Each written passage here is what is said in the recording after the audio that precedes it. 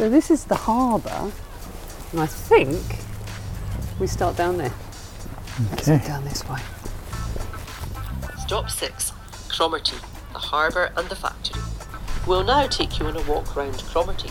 This is one of our favourite small towns in the Highlands, and in many ways you can tell much about the history of Scotland from a stroll through its streets.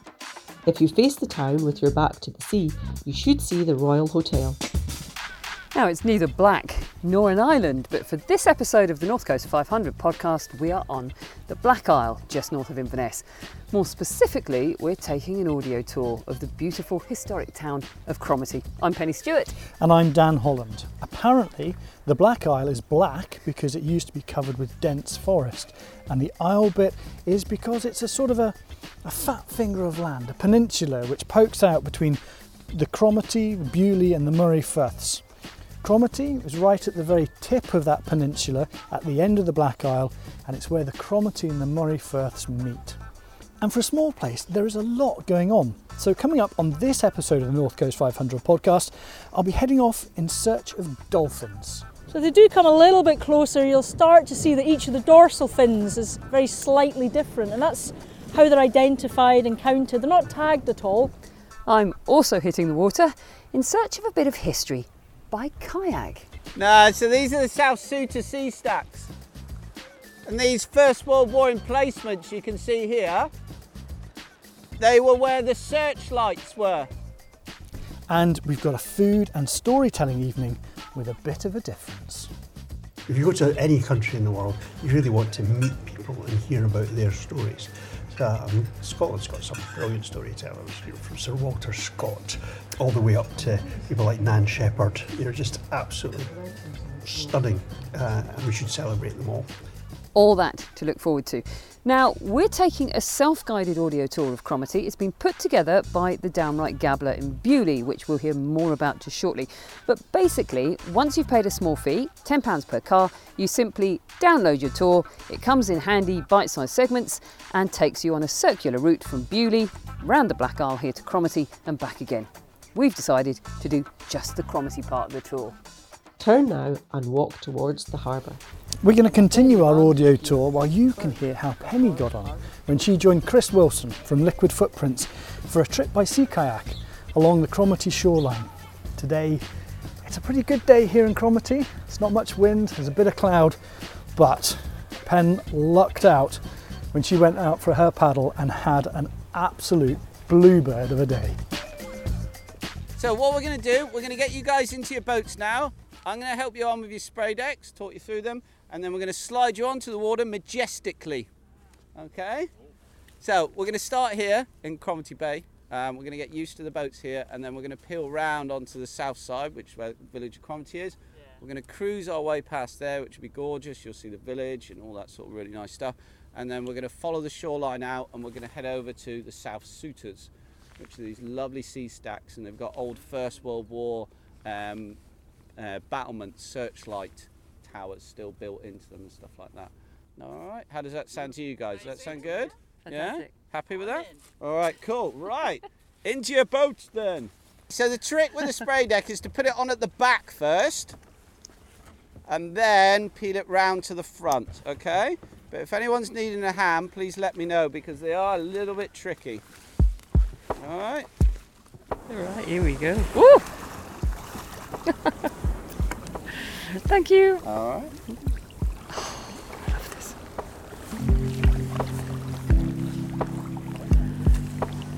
We have got the most flat, calm day. I can't remember the last time I saw the Cromarty Firth so flat. It's extraordinary. And warm too. There's a real warmth in the sun, which is just burning off the clouds. You know, it's one of those kind of milky light spring days.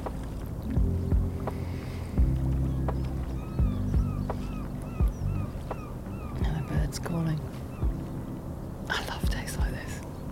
You know, on a day like this, there is no way I would rather be right at this precise moment than playing in a kayak in the north of Scotland. Okay, my friends, what we're going to do, we're going to head over to the harbour And we're just going to go to the left-hand side of it as we go past it. And we're going to start heading out if everyone's happy. All right, cool. A good friend of mine, he likes to paddle. He says that when he gets in a boat and he starts paddling, it feels like all his stresses and worries just sort of dissolve into the water, that everything just, seeps away. And on a day like today, when it is so calm, there's 2 swans just going past, beautiful. I just totally get that. I don't know what the magic is, but there is something about just sitting in a kayak paddling on a beautiful day that just makes everything feel better. I love it.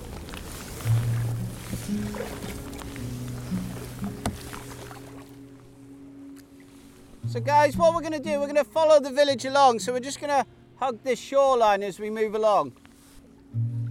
We are currently in the Cromarty Firth at the moment. And at the end of the Cromarty Firth, we go into the Moray Firth. Now, the Moray Firth has the largest residential pod of dolphins in the world. So we quite often see dolphins here. This is probably what's really cool about this area, because I can't think, and I've been fortunate to paddle a lot of places around the world, but I can't think of anywhere where so much wildlife and so much industrialization sit like literally hand in hand. It's a really, really rare situation. I think in a way it's cool. So it shows what we can achieve if we just do it right. You know, we can have this and we can have all of that. We just need to do it in the right way. I mean, Chris, today is it almost couldn't be calmer. There's hardly a breath of wind, and the water's just glassy. So it's wonderful for sea kayaking. But in general, how accessible is it as an activity for someone who hasn't done it before? Most of the groups I take out are all beginners who have never done it before. So I use this location a lot, as it is so sheltered. Because we only work with individual bespoke groups, all our trips are tailor-made. So some people I get, they turn up, they paddle before and they're looking for some epic trip, and you go, all right then, fair enough. Whereas others turn up and they're literally looking to just dabble around, maybe go up the shoreline and then spend 2 hours having lunch enjoying the sun. And you go, you know what, if that's your sea kayaking trip, then that's absolutely fine, because everyone is, it's their own adventure. It's incredibly relaxing, isn't it? It's insane. Like, your head drifts away. Once you get this rhythm, the boat will actually carry itself. So all you're doing after a while is actually just, with your paddle, is actually just nudging the boat along. I find myself getting hypnotised by the ripples going past the boat as your boat carves through, and listening to the sound of your blades and the drips coming off them as you bring the blades back round to go in. And you get these little whirlpools forming off the back of your blades as you pull through the water. And I've been paddling, 20 years now? And I still spend hours staring at them. They're no different to 20 years ago. But yeah, you just find your head going into a good place. It's a place where it doesn't have phones and social media and work. It's a place where it just finds a little bit of peace, and it's like your brain's put its feet up. And you're kind of sitting next to it going, you've earned it. Would you like a cup of tea? Oh, that would be lovely.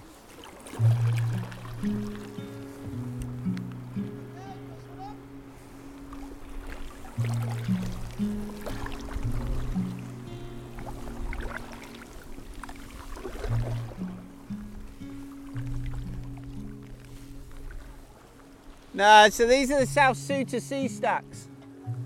And these First World War emplacements you can see here, they were where the searchlights were for the naval protection batteries.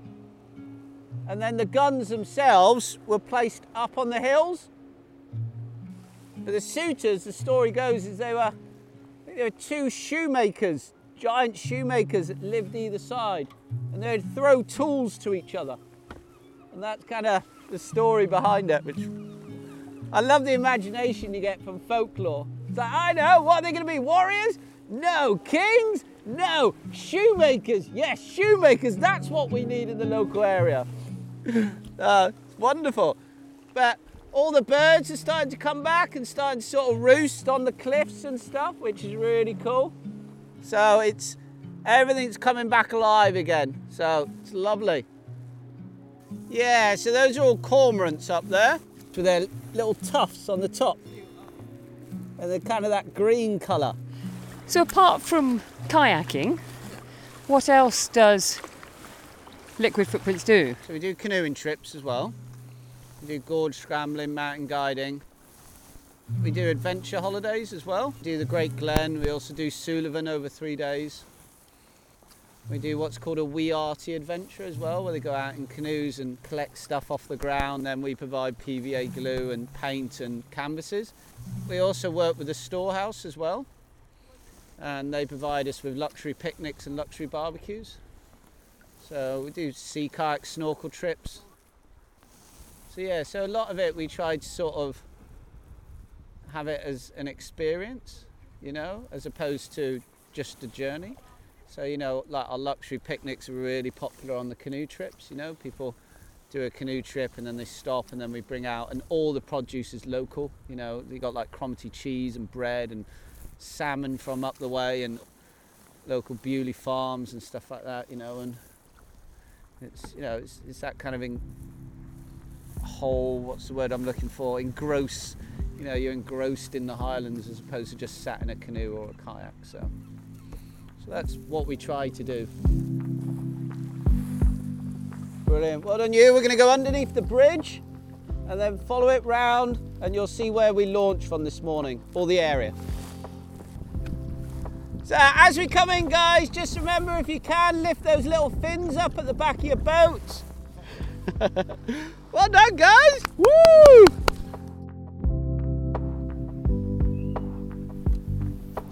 Penn was kayaking with Chris Wilson from Liquid Footprints. If you want to find out more about the trips they do, just head for liquidfootprints.com. You're listening to the North Coast 500 podcast. This episode we're on the Black Isle, north of Inverness, and there's loads to do around here. So just check out northcoast500.com for more info. Right, let's carry on with the tour. Where are we going? I think we're heading down this way in search of Cromarty House. Take the road to the right, called Causeway, and go up a steep but short hill past the bowling green. You'll catch glimpses of Cromarty House as you go. That's an intriguing tunnel, isn't it? At one point, you'll see the entrance to a tunnel which leads from the wall into the house itself. This was the servants' entrance and used to ensure the owners of the house were not disturbed by the comings and goings of their workers. On your left, you'll see a graveyard through a small gate. Take your time to look around. It's one of the most atmospheric cemeteries I've ever visited. We're sort of nestled on top of a hill just above the village and between the Cromarty and the South Sutter. Quite a lot of the gravestones that we're passing, they're covered in lichen and moss, but they've got a skull and crossbones on them. Do you know what that means? I've no idea. I don't either.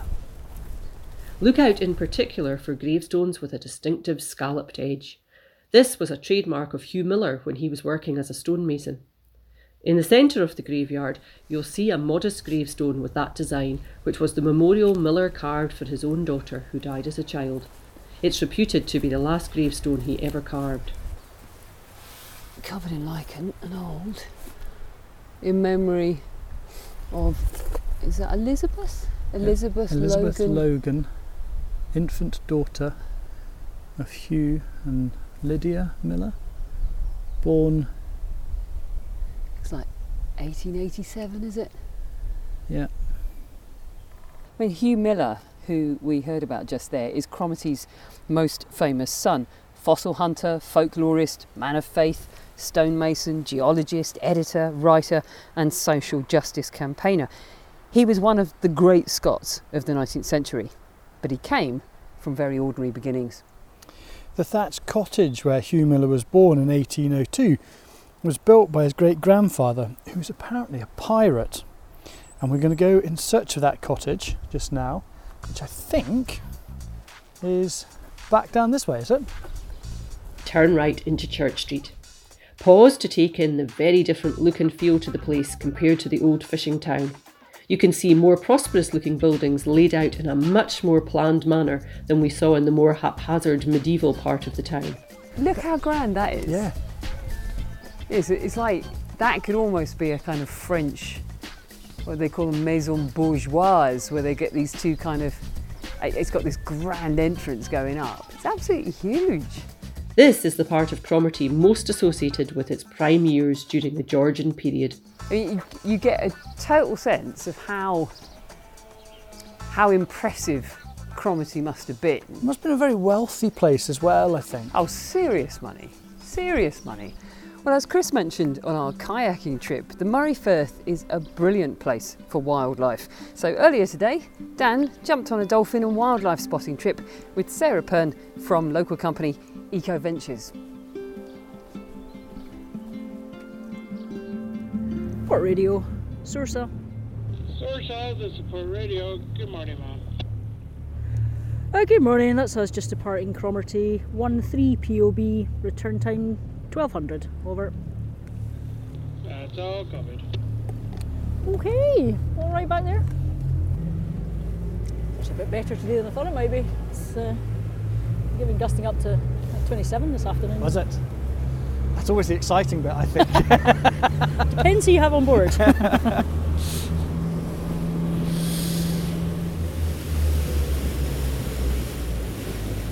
Yeah, little porpoise, folks.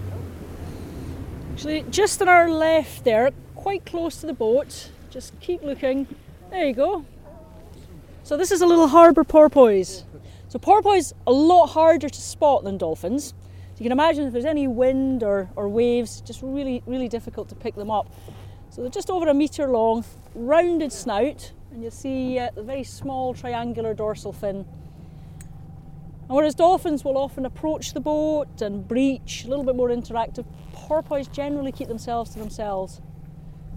They're beautiful wee animals. So I'll just give it a few more minutes. Much, much harder to individually identify porpoise. With dolphins, they've each got unique dorsal fins with little nicks and scratches and markings. To some extent you can do that with porpoise, but it's much, much harder. So we'll just spend a few more minutes, we'll see if it'll reappear. See, they do tend to be quite shy.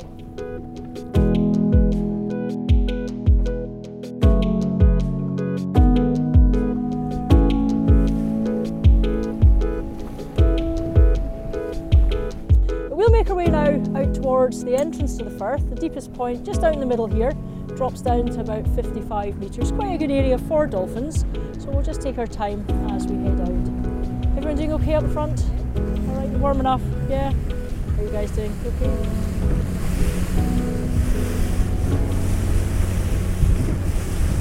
Oh, dolphins! Just on our right, single adult dolphin. So it was travelling towards the back of us. Keep an eye open all around, they're usually in groups. Just as someone spotted dolphins there, the boat has stopped and everybody is looking over the right hand side of the boat. We've got the cliffs behind us.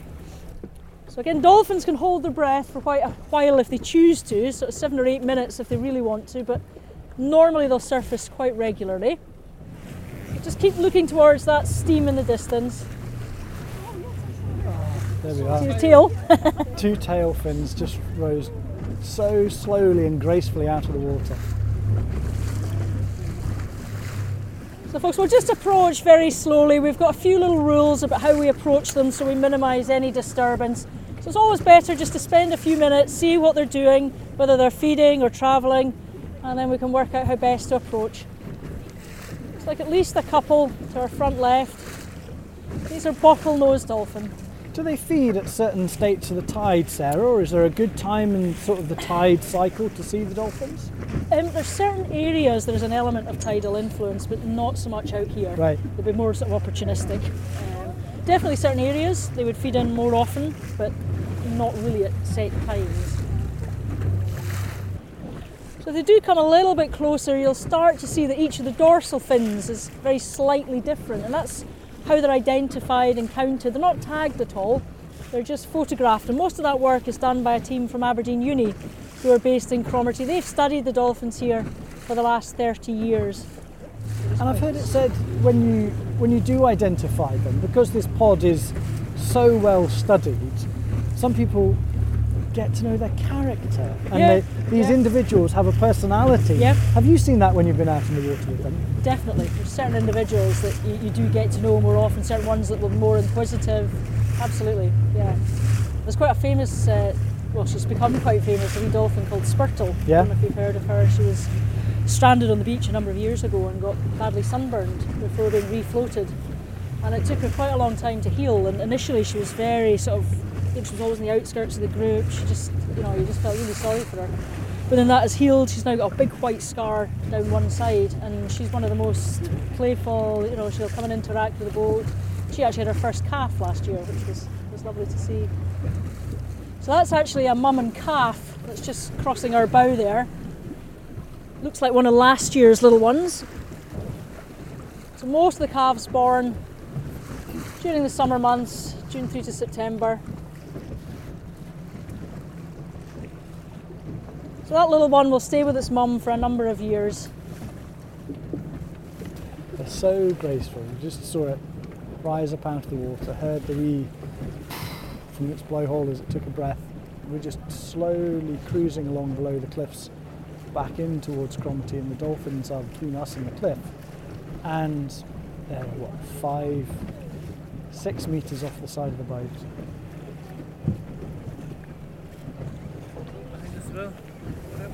It sneaked up behind you. It's right here. Now behind us too. Oh, now that's one, just the one closest to the boat there, that's one called Kenobi. These ones are a lot darker. I think it's just, the way the light ones is. we saw earlier on. Yeah. The younger ones tend to be a wee bit paler in colour. That's nice. That's the first time I've seen Kenobi this year. It's nice. And is that all when you do recognise them? I can see the smile on your face when you see Kenobi. Is that always a good sign to see them coming back? And do you record these? if you've not been out all winter and see them the first time of the season, they've made it through. And how did you tell it was Kenobi? What is Kenobi's? She's got quite a distinctive nick just at the top of the fin. A sort of circular nick out the top. And a bottlenose dolphin's the only cetacean and wildlife species you see out here, Sarah? Or because I've heard stories of minke whales in the Firth here, occasional humpbacks as well. What else do you see? Yeah, so minkies would be the most common whale species that we'd see. That usually sort of midsummer again, sightings would peak for them. But I've seen over the years, we've seen humpback, pilot whales, fin whale. So yeah, you get occasional surprise visits. Orca once I've seen. And we sometimes get basking shark later on in the year as well. This is where dolphin just came under the boat and then surfaced just as they came out the other side. I could sit and watch this for hours. I can see why you want to be out here every day. I think too, you're getting to share it with people that have never experienced it before as well. You see it through their eyes as well. Yeah. And there's some young children on board with you today. Yeah. And their faces are just beaming. They were a bit quieter when we were talking about sunken warships, but now we're seeing dolphins. They're just beaming. It's the young one again. I really hope the microphone can pick that up to hear that of them surfacing, because they really are beautiful and they're so close to us on the boat. And the sun's come out and the sea's gone calm as we've come between the narrows.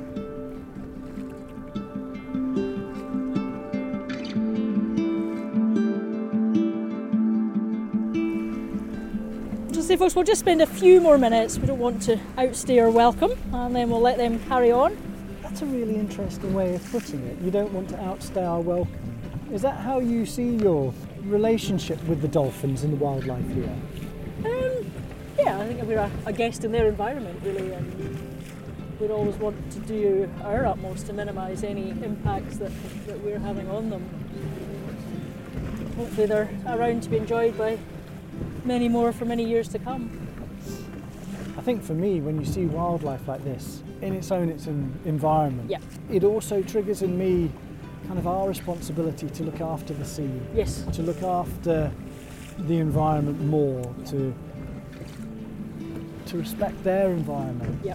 Because they have no control over the damage we do. And so the onus is on us. Absolutely. So folks, I think that is actually the same little group that we saw earlier on, so we won't re-encounter them. But I'll stop off for a few minutes with a little cup of hot chocolate just to warm you up a little bit before we start to make our way in the way. Folks, help yourselves. If anyone would like a biscuit up there, just pass them along. Okay, help yourselves. Just while everyone's warming themselves up on hot chocolate and having a biscuit, Sarah, at what age can families start coming on board trips with you at Eco Ventures? So we normally say about 5 years, 5 and above. And should people be thinking about booking in advance? Do you get busy? And if so, where should they go for that? So yeah, we would generally recommend to get in touch with us beforehand. We only take 12 at a time, so it's quite a small number. Best place is you can just book online through our website, or you can give us a ring, either way.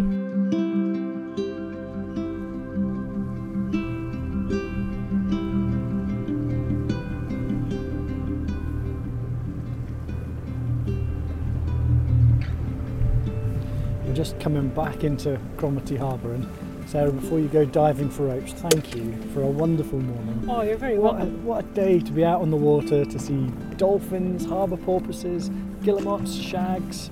It's been magical to be out here on the water today. Thank you so much. Oh, you're very welcome. I enjoyed it too. Dan was on a dolphin and wildlife spotting tour with Eco Ventures. If you want to find out more, just head for ecoventures.co.uk. Fun? Oh, brilliant. You know, there is something so special. I love just being out on the water. Yeah. Never mind being out on a boat and seeing harbour porpoise and guillemots and all the bird life we saw. But to see bottlenose dolphins, which are massive, like they are big, big animals, just coming up beside the boat and hearing them go and glide, and they make it look so easy. You know, I know you like open water swimming, Pen, but when you get in the water and you're trying to swim, and these dolphins just make movement look so graceful and easy. And it is one of those things that I don't think, however many times you see dolphins around here, it's special. Oh, it's always a kind of, totally. There's a dolphin. I think it puts you right back into going, you know what, we're really insignificant on this planet. They are just incredible, absolutely incredible. This is the North Coast 500 podcast. For more info about the North Coast 500 route and all the great things you can do here, just head for northcoast500.com. Well, our tour has brought us to Cromarty's East Church, and we're going to go and see if it's open, because it is an astonishing piece of Scottish history. The East Church is a fascinating place to visit, so let's take a quick walk round its graveyard. If the building is open, pop inside, and if it's not, then take a peek through one of the windows at the rear. Have you been here before? I haven't, no. There was a big draft of cool air. Came through the door as we walked in. I like with old churches, you feel you need to whisper. Yeah. Do you want to come and look at it from up above? It's got a really low ceiling when you walk in. Yeah. It was a church long before the Reformation, and typical of churches at that time, it was brightly painted. That style, however, did not suit the new Protestant tradition, and the paintings and murals on the walls, ceiling, and even the pews were covered up. In the East Church, however, many were simply covered over with hemp or other material and remained hidden from view for hundreds of years. Recently, these have been exposed, and you can get a rare glimpse of what a small parish church may have looked like in the 1500s. I was going to say, what I find really interesting is the pews have all got little gates at the edge of them. You know, when you would come in off the aisle, they've all got little gates. And they're tiered. It's very much like the upper circle, or It's Dare I say really it. theatrical. And if we go right up to the top one, and I climb in here, you can see the pulpit. You'll still have No bother. eye contact, won't you? Yeah. The audio tour we're doing in this episode has been put together by the Downright Gabbler, which is based at an old coaching inn at the other end of the Black Isle in Bewley. You can stay at the Downright Gabbler's lovely self-catering apartments, but they also run food and storytelling events. Penn joined husband and wife partnership Jane Cumming and Gary Coots for an evening of food and Scottish history.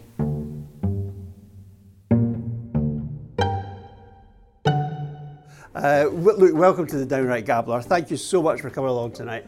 We're doing an event that's a wee bit different from what we would normally do. We run a lunchtime event which we call Super Scot, spelled S-O-U-P-E-R, because folk come in just for an hour or so where they get a soup, crusty bread and scone and jam, but we do it with a wee bit of a difference. That on everybody's table we will leave them a pack of playing cards, and in the pack of playing cards, as well as being playing cards, so if I get really boring, you can just play cards. But there is the name on each card of somebody that we think deserves the accolade of being a super Scot. You get to flick through the cards. Is there a name you recognise, you want to know a bit more about? Is there somebody you've never heard of? Then you can try and see whether I've done my homework and ask me what on earth it was that they did to make them a super Scot. But today we're going to do it slightly differently in that I'm just picking out our women, because today is International Women's Day and we want to celebrate Scottish women. So I'm going to give you the packs of cards that have got the women in them, and you can just flick through them, and then we will just ask you to randomly pick somebody and I'll try and remember who on earth they are and what they're famous for. How did this whole idea come about, Jane? Gary, my husband, and I have spent a lot of time travelling, and one of the things that we particularly enjoyed was going on food tours. And we had a look at how you could possibly do a food tour in this part of the world. Thought it would be a really interesting thing to do, but the problem that you have is the weather's not really very suited to it. You know, people don't actually want to go trudging around in the pouring rain most of the time, and also lots of the places would be quite far apart. And so we came up with the idea of trying to do essentially a food tour, but while you're still sitting in one place. But you know, one of the things we loved about food tours, one of the very first we went on was actually in Lisbon, I remember, and the woman who had given up her job as a marketing director in a very large company to run this said, you don't actually understand a country and its culture until you understand its food and drink and how people get together to eat and drink. That's always stuck with us, and we thought this is actually a way of doing that, where we combine our kind of love of history and storytelling. I mean, we're not historians, you know, we're not, I mean, we wouldn't claim to be, but we are kind of storytellers in a way, that's our background. But we also, our youngest daughter is a chef, and so it was a way of kind of everybody in the family kind of having a business together. So, who wants to go first? Janet Horn. You both had Janet Horns, gosh. One more Janet Horn and that's a prial. A prial, or we could say in Janet Horn's case, it would be a coven. Poor Janet. So Janet Horn, she was actually a really unfortunate person. We don't know an awful lot about her life. And in terms of the food, we're tucking here into some lovely soup. Yeah. How much is the kind of that business of getting ingredients from the local area, of telling the story of where you are through the food, an important part of what you're doing? It's really, really important to us. I mean, we actually have a gold award from Green Tourism, which we're really proud of. And it's about, for us, you know, getting people to understand the sort of food that people would eat in Scotland, but actually making it a little more modern. But for example, tonight we're having Scotch, a sort of Scotch broth. It's actually a lentil and ham hock broth. Very traditional food. The stovies, very traditional, but taken to a new level. So we don't just have the stovies, but we have pickled beetroot with it. We have a fillet of lamb. So it's just taking it up to a kind of fine dining level, but very much based on traditional food. And what would be the point of that without using the absolutely wonderful local produce that we have round about? Do you find that the people who are coming and enjoying these events, enjoying these stationary food tours, if you like, I mean, for them, is that business of provenance, of very few miles from nature to plate, is that an important part of why they come, do you think? I think that there's different reasons why different people come. I mean, I think most of all, I think people are looking for authenticity. They're looking for something that is authentic to the area, and that means getting produce that's local, or that it's you know. I mean, most people have never heard of stovies that we get in. I mean, even actually a lot of Scottish people, surprisingly, Really? I've never heard of stovies. So it's all a bit of a surprise to them, and they are absolutely delicious. I mean, they are fantastic. They looked. It's been quite a challenge to make stovies look good, but I think Kirsty has managed to pull it off. But you know, it's just trying to do things and make people appreciate what we have in this part of the world and what people would have been doing. So it's about, I think it's as much about authenticity as it is about anything else, and that's generally what people are looking for. And in some cases that might be that they want to get an authentic view of history and culture and how we live. So it all runs through. It's about things ringing true. So we know that over a couple of hundred years there was several thousand people that were executed as witches, and about 10% of them were men. The rest were all women. So it's not the best pick that you could have given me to start International Women's Day, but it's important that we remember it. And poor Janet, we should remember her. An absolutely horrific life that she had. But there we go. You've got another one, do you? Hope it's got a more cheery ending to it. Anne Macintosh. Yeah, Colonel Anne. Or that damned rebel bitch, as she was known by the Duke of Cumberland. We're trying to develop a wide range of themes. So we've got one which looks at the history of whisky from the earliest days of distillation right up to the modern day, where whisky nowadays, you know, a single bottle attracted over £1 million price. Staggering. Then we've got one where we're looking at great Scottish storytellers and writers.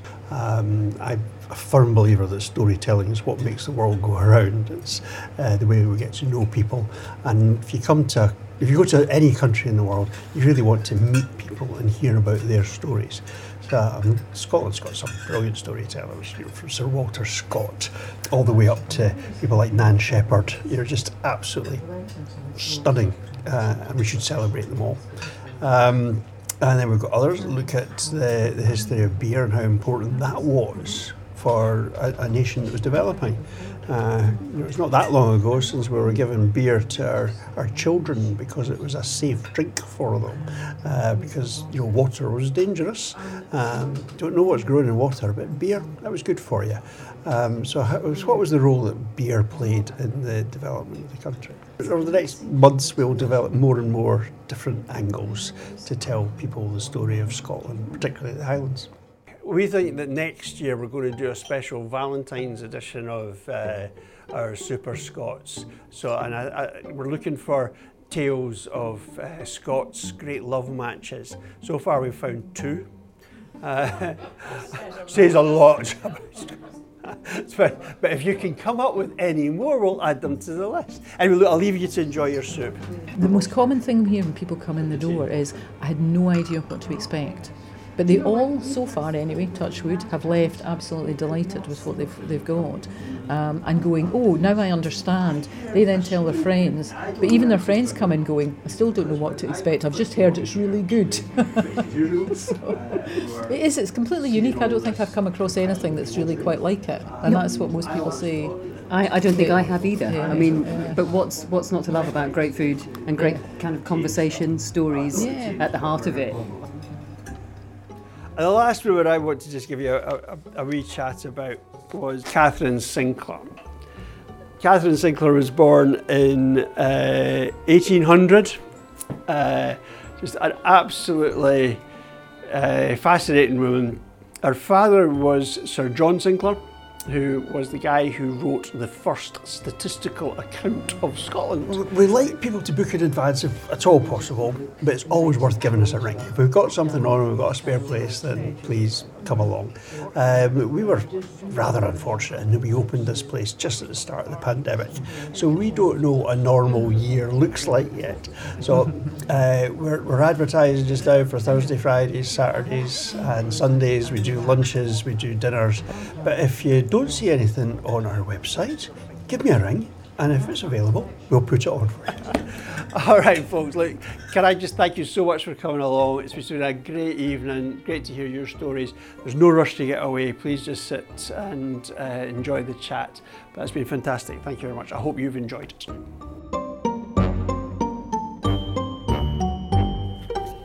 What a great evening. For more information, just head for downrightgabbler.co.uk, which is where you will also find a link to the various audio tours that they do, including, of course, the tour of the Black Island Cromarty that we've been doing today. Tours cost £10 per car, and you can also get the Downright Gabbler to provide you with a picnic. You know, it strikes me, Pen, you could probably do this as a bike ride as well, couldn't you, from Bewley out to the Black Isle? You do it as a sort of a guided bike tour? Yeah, actually, you probably could, because you could just cycle and then stop at each of the different places on the tour. Black Isle is a brilliant place for cycling. You know, whether it's gravel bike, mountain bike, road bike. There's the more major roads around the Black Isle, but there's quite a lot of minor roads. You can come off it and get some quieter roads. So, yeah, I think it would be not a bad one to do by bike. I'm trying to think what the mileage would be. But probably, you know, you're talking about 40 or 50 miles round trip. Oh, but, you know, if you're a keen cyclist, actually, Black Isle's a great place for cycling. Yeah. Well, the story of Cromarty really is written in its architecture. There are an astonishing 209 listed buildings in the town, 10 of them A-listed. And we've come to the end of our tour here at one of the most significant of them. This is Hugh Miller's cottage, which is where he was born, and it's now a museum. It stands out, doesn't it? Because it's quite different to the stuff around it. It's a real kind of humble, kind of tucked away. It's also the only thatched building I've seen. Yeah, that's true. Yeah, haven't seen any others.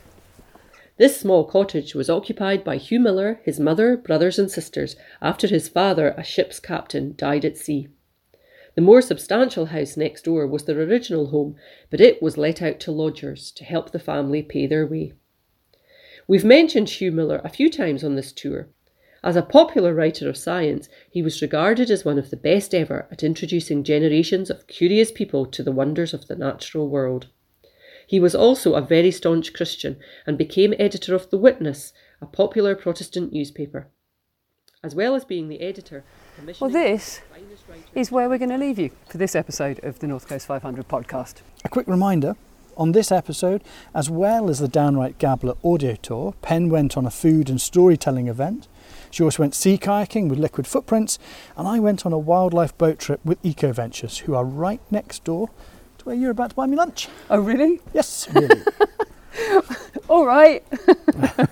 We have hardly scraped the surface of all the things to do here on the Black Isle, so do check out the North Coast 500 website, northcoast500.com, and download the app for more inspiration and information.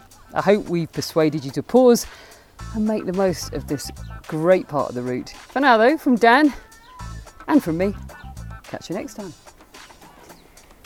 What's your favourite pizza topping? Well, because we're on the Black Isle, we're in Scotland, we're not in Italy, so I don't want prosciutto or anything like that. I want some black pudding. Black pudding on a pizza? Yeah. Seriously? Yeah. But I want some that's from round here, not some that's from over the Minch and the Hebrides. Never had Dingwall black pudding. On a pizza? Well, no, frankly, you're wrong. That caught you by surprise, didn't it?